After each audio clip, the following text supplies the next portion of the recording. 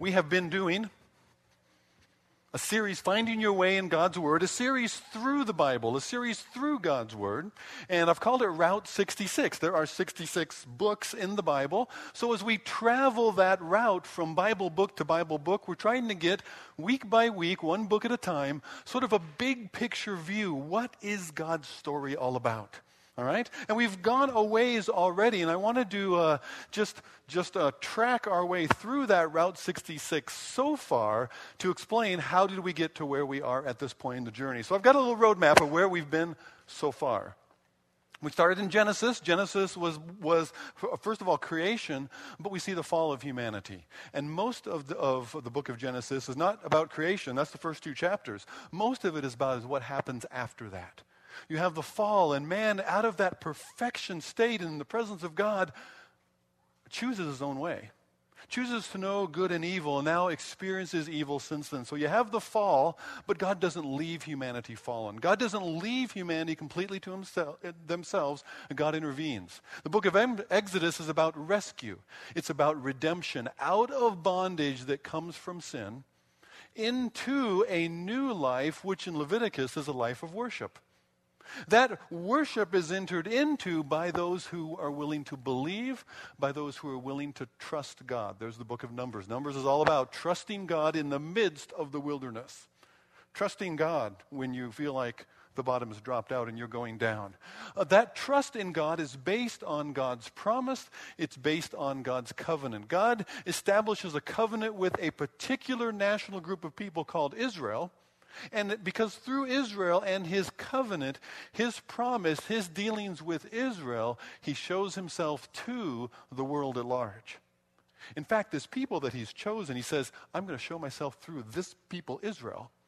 Their job is supposed to be then, and we'll be hearing about this coming up, their job is supposed to be to demonstrate, to show the greatness, the goodness, the holiness, the grace, the mercy of God to all the rest of the world. The glories of God should be seen through his people. First of all, through this people he chooses called Israel. So there's a covenant established. Now Joshua, the book of Joshua, is entering into that promise, entering into God's covenant, living in God's blessing, which they begin to do, but they don't follow through. They don't really completely experience God's blessing in his inheritance. In fact, as the generations go forward, moving from Judges or Joshua to the book of Judges, we find what happens when there's no king over Israel. Each man does what's right in his own eyes, okay? So there's no king and things just fall apart. And there are some ugly scenes in the book of Judges that they're ugly to us, and yet we realize that's the condition of the human heart. That's what humanity is like in our fallen condition. There's no king over Israel. Each one does what's right in his own eyes, and what's right in their own eyes is wrong. We need a king. Well, we're introduced to King Saul. We're introduced to King David. But we need a better king certainly than Saul. We need a better king even than David. We saw that David was not a perfect king. And following David, this kingdom that God has established, that kingdom is divided. Again, because of the sin within humanity, also then within the kings. The kingdom is divided, and we find a nation in decline. So 1 Kings, 2 Kings, they are the history of this national people Israel for the rest of the Old Testament period, up to almost a few hundred years before the time of Christ. You have this history that continues to show a pattern of work of imperfect people who are not able to fulfill, who are not able to keep God's promises, and so they're not able to live in God's blessing. They need an intervention. They need somebody to break in and change something. It can't continue like this. That intervention that's needed is the role of the prophets. Now, we haven't actually finished all the Old Testament history books. There are more. 1st and 2nd Kings are followed by 1st and 2nd Chronicles, which are another look at the same time period as the books of Samuel through Kings. There's also the books of Ezra, Nehemiah, Esther, more history that occurs after those books. But I wanted to pause here in our little journey down Route 66. I wanted to pause and I wanted to change the dial maybe. Imagine the car radio as you're driving along. I wanted to change the station to hear some other voices that are speaking into this time period. Has God just left his people to just go and wander along Route 66 as best they can? No. God has continued to intervene all through this period of history through his prophets. And what I wanted to do now is, in the midst of this historical setting, while some of that history is still fresh to us, as you've read 1st and 2nd Kings, and if it's a little fuzzy, then it's good to continue to read through those historical sections, even as we're hearing now from some of the prophets who spoke for God to his people and to others in the midst of that history, while those things are going on. What did God have to say? How did God intervene? One of the first prophets. Now, there are two kinds of prophets. There are the published prophets and the unpublished prophets. You thought I was going to say major prophets and minor prophets. All the prophets seem to have a major point to share, but not all the prophets actually wrote a book. So there are certain prophets that were written, were kept, and were recorded for our benefit. There's something about what they have to say that the church, God's people, continues to need to hear. So in the midst of that history of the fallen and the decline, and in the midst of a nation that is declining and wandering away from God, we need to hear what God's prophets had to say. That's what takes us to the book of Obadiah. Now, I've given you a little background on the book of Obadiah. Obadiah is actually the smallest book in the Bible. Smallest book in the Bible. It's only 21 verses long. On a lot of your Bibles, you will find it on one page. Maybe it's split between two. It's a small book. And because of where it's tucked away in the midst of the other prophets, you may have difficulty finding it.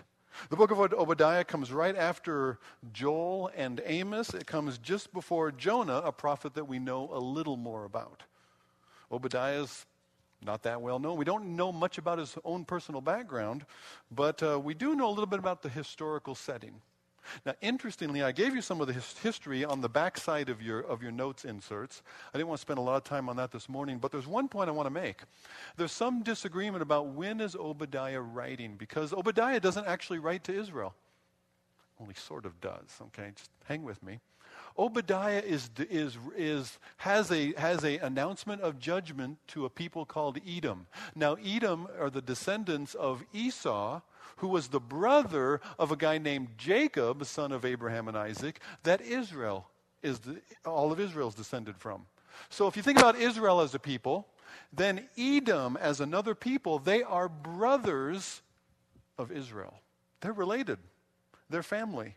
But like your family, they don't all get along. Okay?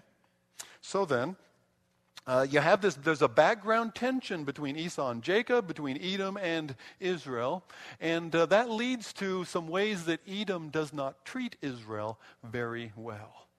And there's an early occasion of that, when some enemies come against Israel, we'll talk about it, and Edom doesn't help. Edom doesn't care. Edom sits back. Edom even helps the enemy.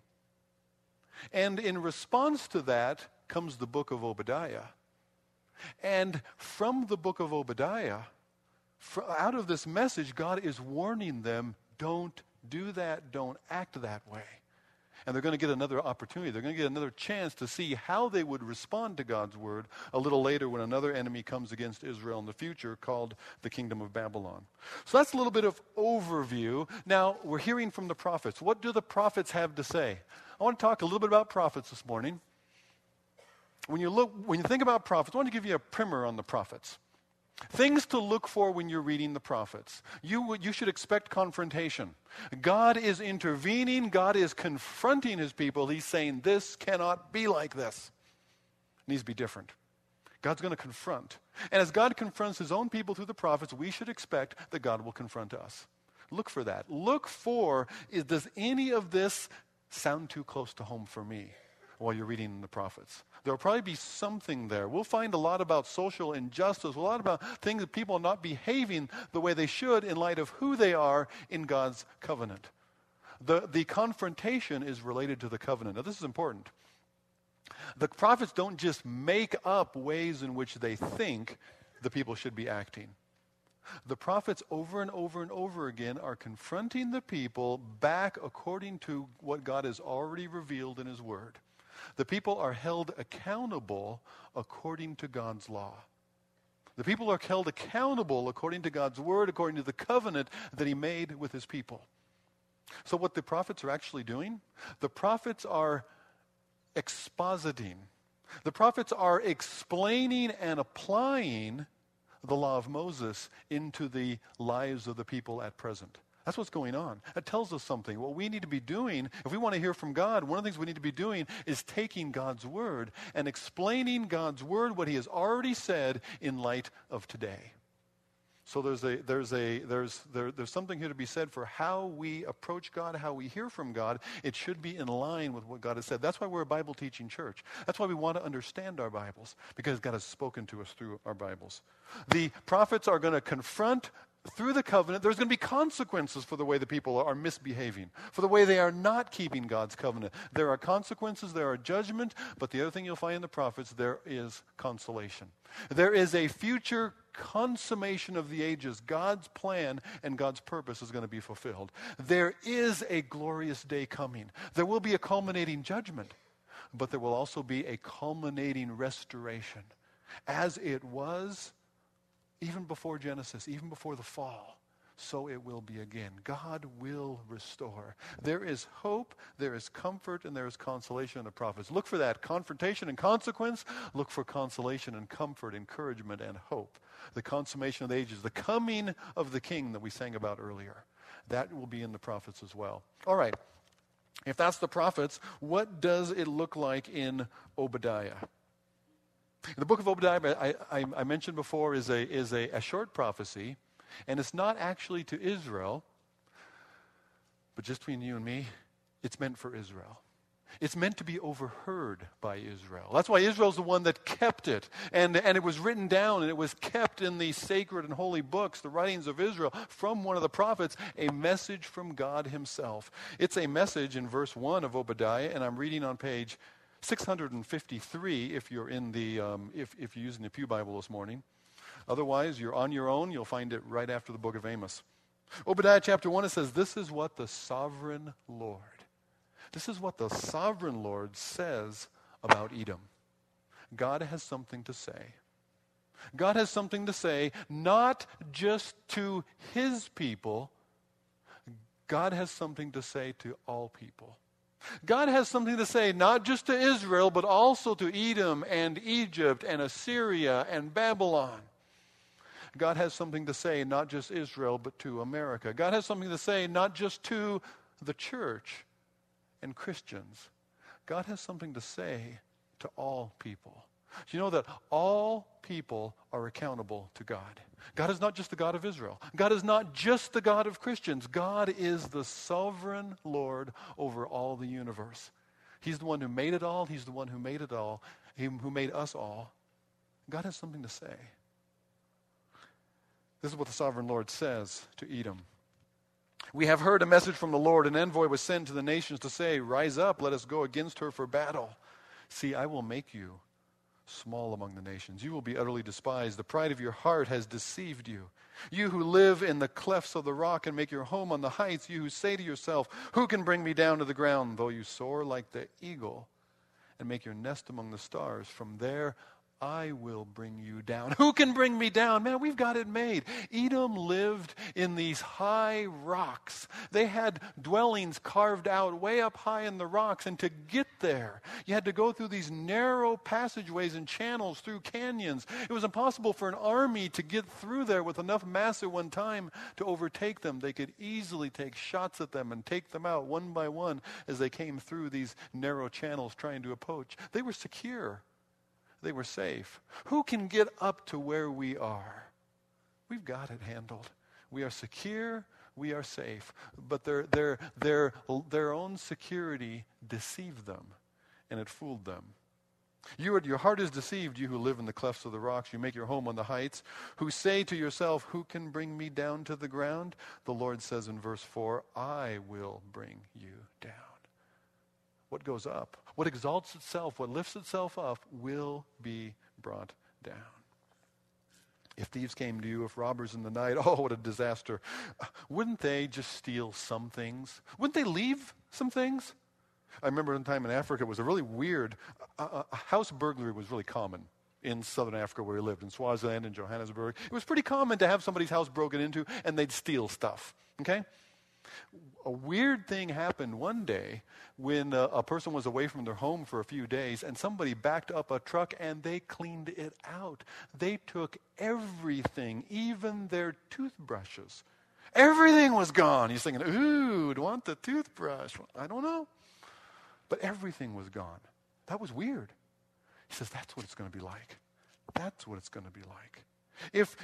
If grape harvesters had come to you, would they not leave a few grapes for those who would come and glean? But how Esau or Edom will be ransacked, his hidden treasures pillaged. All your allies will force you to the border. Your friends will deceive you. Your own heart has deceived you, and so your friends will deceive you. They will overpower you. Those who eat your bread will set a trap for you, and you will not detect it. You think you're wise, but you're not going to see it coming.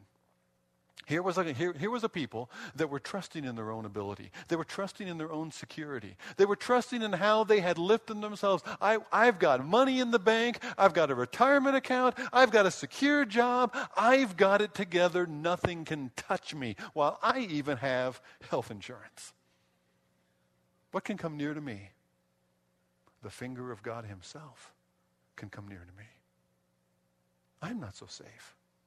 You know, it's a good thing, actually, to realize that I'm not safe from God. If I can couple that with God loves me, God cares for me, I needn't hide from him. In fact, I can hide in him. One of the little things tucked away in this prophecy, those who eat your bread will set a trap for you. God himself has experienced the same thing. God himself experienced it when one who ate his bread with him, Judas, took the bread from Jesus before he went out to betray him. God knows what it's like to be betrayed by one who pretended to be his friend, the friend of his own son, Christ. But Christ knew that was the case and yet endured that for us in order to bear God's judgment in our place for our sakes, because God would have us hide in him. I don't need to be safe from God. But we easily think we got it all together. We can rely on our own situation and our own circumstances. We have a lofty view of ourselves.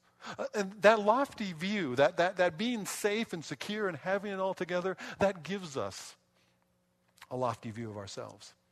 I got it together better than, I think I have it together better even than I do.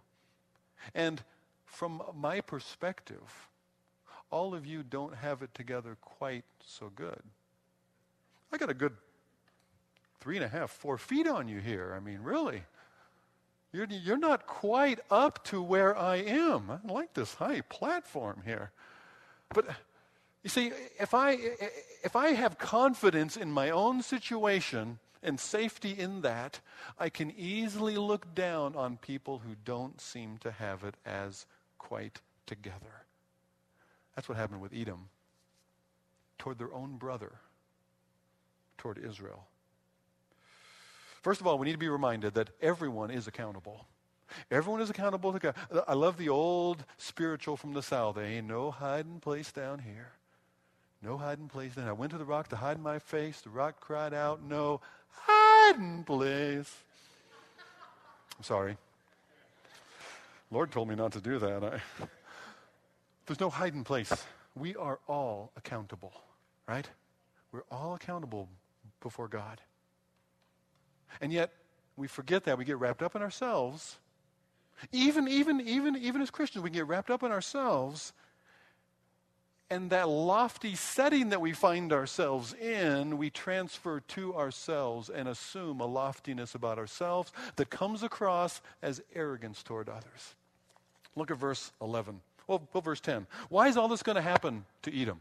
Why is God's judgment coming upon them? Look at verse 10. Because of the violence against your brother Jacob, you will be covered with shame. You will be destroyed forever. On the day that you stood aloof or indifferent while strangers carried off his wealth, foreigners entered his gates and cast lots for Jerusalem, you were like one of them. You should not look down on your brother in the day of his misfortune, nor rejoice over the people of Judah in the day of their destruction, nor boast so much, see the arrogance, in the day of their trouble. You should not march through the gates of my people in the day of their disaster, and look down on them in their calamity in the day of their disaster, or seize their wealth in the day of their disaster. You should not wait at the crossroads and cut down their fugitives, nor hand over their survivors in the day of their trouble. Not only is everyone accountable, but we need to show empathy, not arrogance. We need to show empathy, not arrogance. And there's something about a progression in this passage. As we go to the next slide, I want to show you a progression in the passage that starts off with them being aloof. It starts off with aloof. We're indifferent. We're distant. We're up here. Israel's down there. Who cares about Israel? We got it together. We're up here in the rocks. We are making our money off of mining. We are making our money out of controlling the trade routes. We're making some money off of robbing the trade routes now and again as well.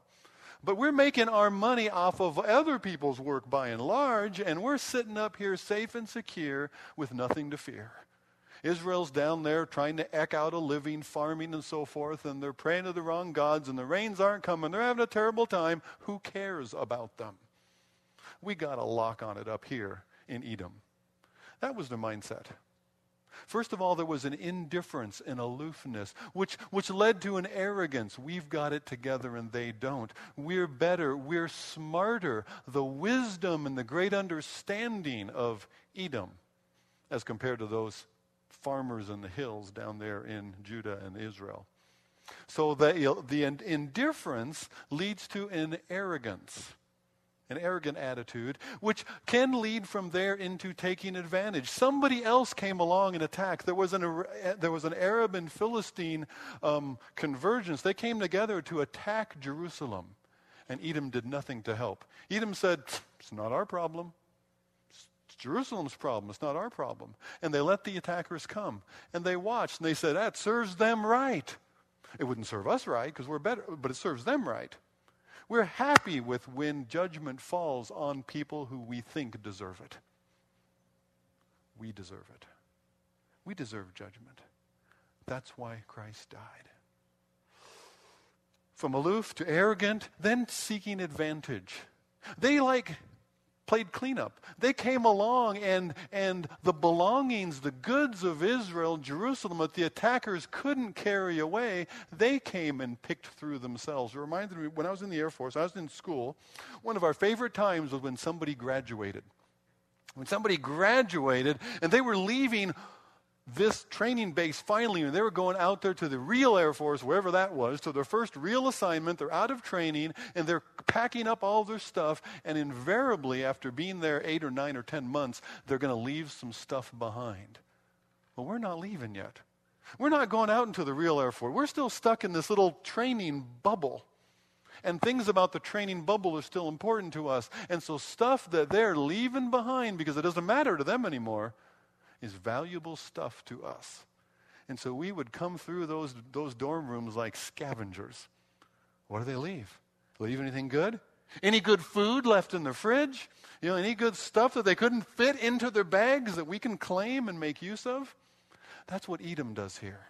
Only Israel has been overtaken by enemies, and Edom could care less. In fact, they will take advantage of somebody else's misfortune. It's kind of like somebody else is in such trouble that they have got to sell their car. They got to sell it in a hurry. And you say, "Sweet.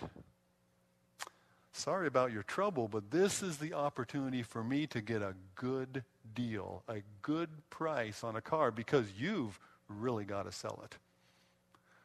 When it could instead look something like, wow, this is a time when somebody's in need. Instead of talking them down on the price, I could actually, say, "I know you're willing to sell it for $25, but actually I think your car is easily worth $2,800. I should give you $2,800 for it." Would you ever do that?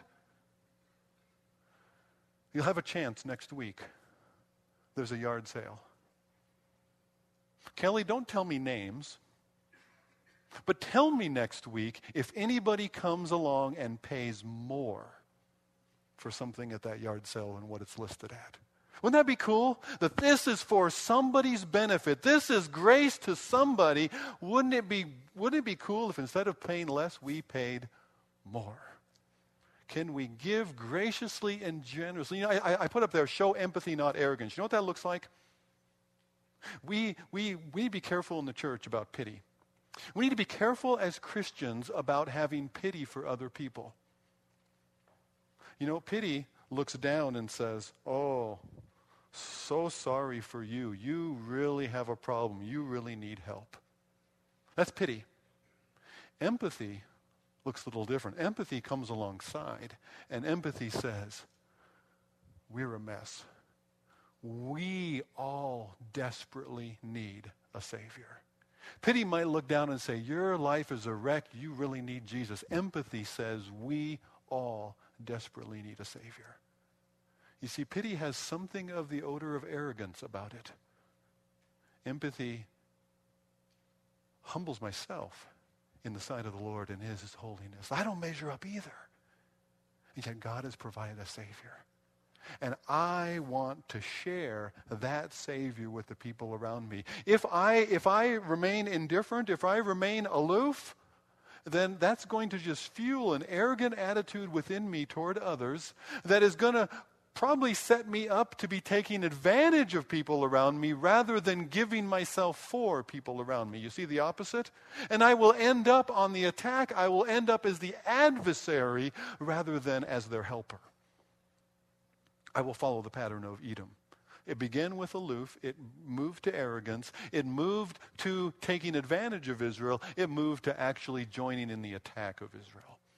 And you'll see that around you. You'll experience that probably sometimes from the Edoms of our society, from those who have no faith in God about us, who not only would stand apart from you, but who would ridicule you because of your simple, naive faith, that you really believe that Bible stuff, and would actually take advantage of you, maybe because of your honesty, maybe because of your integrity. We need to be different. We need to rather be willing to lay ourselves down, rather to be used, to spend and to be spent for the sake of others. You know, if this pattern works that way, starts with aloof, goes to arrogant, goes to advantage, goes to attack. I don't want to get down here to advantage and attack, but I'll win that battle up here at the aloof and indifference. That's where I'll win that battle. Instead of standing apart, instead of being indifferent, how could I, instead of being indifferent, look around me at people around me who are in trouble and say, how could I get engaged there? You see, engaged will prevent me from being arrogant, prevent me from taking advantage, prevent me from going on the attack against them. I will find myself helping them instead. I'll find myself with empathy toward them rather than arrogance, because I get engaged alongside of them. That's why I wanted to point out that aloof, arrogant, advantage, attack flow, because I won't win down here. I've got to start up here. Instead of being apart, instead of being aloof, instead of being indifferent, I need to be engaged. I need to care. I need to put some skin in the game. And that'll change everything that flows out of that. Because we are called to show empathy and not arrogance. We are called to share God's restoration. I told you that the prophets included that consummation, that hope, that glorious future that they anticipated. Even in Obadiah, 1 chapter, 21 verses, of a good third of the book is given to the future hope. And this is one of the reasons it's precious to Israel. Even though Israel experienced their brother watching their demise, their brother participating in their fall, God tells the world He's going to set it right. Look at verse 15. The day of the Lord is near for all nations. We are all accountable. As you have done, it will be done to you. Your deeds will return upon your own head. Just as you drank on my holy hill, so the nations will drink continually. They will drink and be as if they had never been enough. But on Mount Zion will be deliverance. It will be holy, and the house of Jacob will possess its inheritance. The house of Jacob will be a fire, the house of Joseph a flame, the house of Esau will be stubble, burned up by Israel. You see how the tables have turned. They will set it on fire and consume it. There will be no survivors from the house of Esau. You know, the house of Esau was destroyed after the Babylonian captivity where Israel is carried away, and Edom again helps. They didn't listen to God, but they again helped the Babylonian attackers against Jerusalem, and God held them accountable for it. Near after that, some of their own allies that they welcomed into a banquet feast. Maybe they were celebrating Jerusalem's fall, I don't know. But not long after Jerusalem's fall, they welcomed some of their own allies, and their own allies, once they're safely inside that channel I told you about, inside the gate, that's when they turn. And that's when they kill the guards. And that's when they attack. And that's when Edom is wiped out. And they're pushed out of their high and lofty fortresses. One of the last well-known Edomites who pushed out of their own area were called Idumeans, was King Herod the Great. Last great, and from his decline, that people has been lost in the ash heap of history. And yet Israel still remains. Israel still remains, waiting to be fully restored by her God. This company of Israelite exiles, verse 20, who are in Canaan, they will possess the land as far as Zarephath. The exiles from Jerusalem who are in Sepharad will possess the towns of the Negev. Deliverers will go up on Mount Zion to govern the mountains of Esau, and the kingdom will be the Lord's. To the nation of Israel, as time rolls on and as difficult and harsh times come, and they wonder, where has God been? Why have even our own relatives and our own brothers in Edom turned against us and not helped us? We have been left to ourselves, desolate, and there's no hope anyway. God says it's going to be restored. I am going to keep my promise. I chose you to portray my grace. I chose you to pour out my mercy on you, and I will do that. You can empty yourself. You can take somebody else's abuse. You can take the abuse of an Edomite in your life, those who are without God, who would ridicule you for your faith, who would ridicule you for seeming to throw your life away in things that won't really benefit you. You can take that. You can do that because you have every confidence that God will vindicate you. God will restore you. God himself will make it right. Yeah, we're all accountable, but by God's grace, by God's grace, we can participate instead in his rescue. We can share God's restoration with people around us. And it comes out of not standing apart, not looking and pointing and talking in God. It comes with getting engaged and coming near, coming alongside and saying, Lord, how will you use me in people near me to show your restoration in the midst of a world that seems to be spinning out of control? Help me, use me, God, to point to the God who is the rock, the one who is the sovereign Lord who is in charge of it all. Would you pray with me? Father, here this morning there are some who have been ridiculed, who have been on the blunt end of somebody else's arrogance and even been taken advantage of. Lord, perhaps their own trust in you has been used against them. Father, would you remind them this morning? Lord, would you reassure them in their heart that you know their loss and that you yourself will vindicate them. As they have been cast down, you will lift them up. Father, would you also cause us to open our eyes, to guard our own hearts against aloofness and arrogance and indifference. Father, would you cause us to see the people around us not with pity that might look down upon them.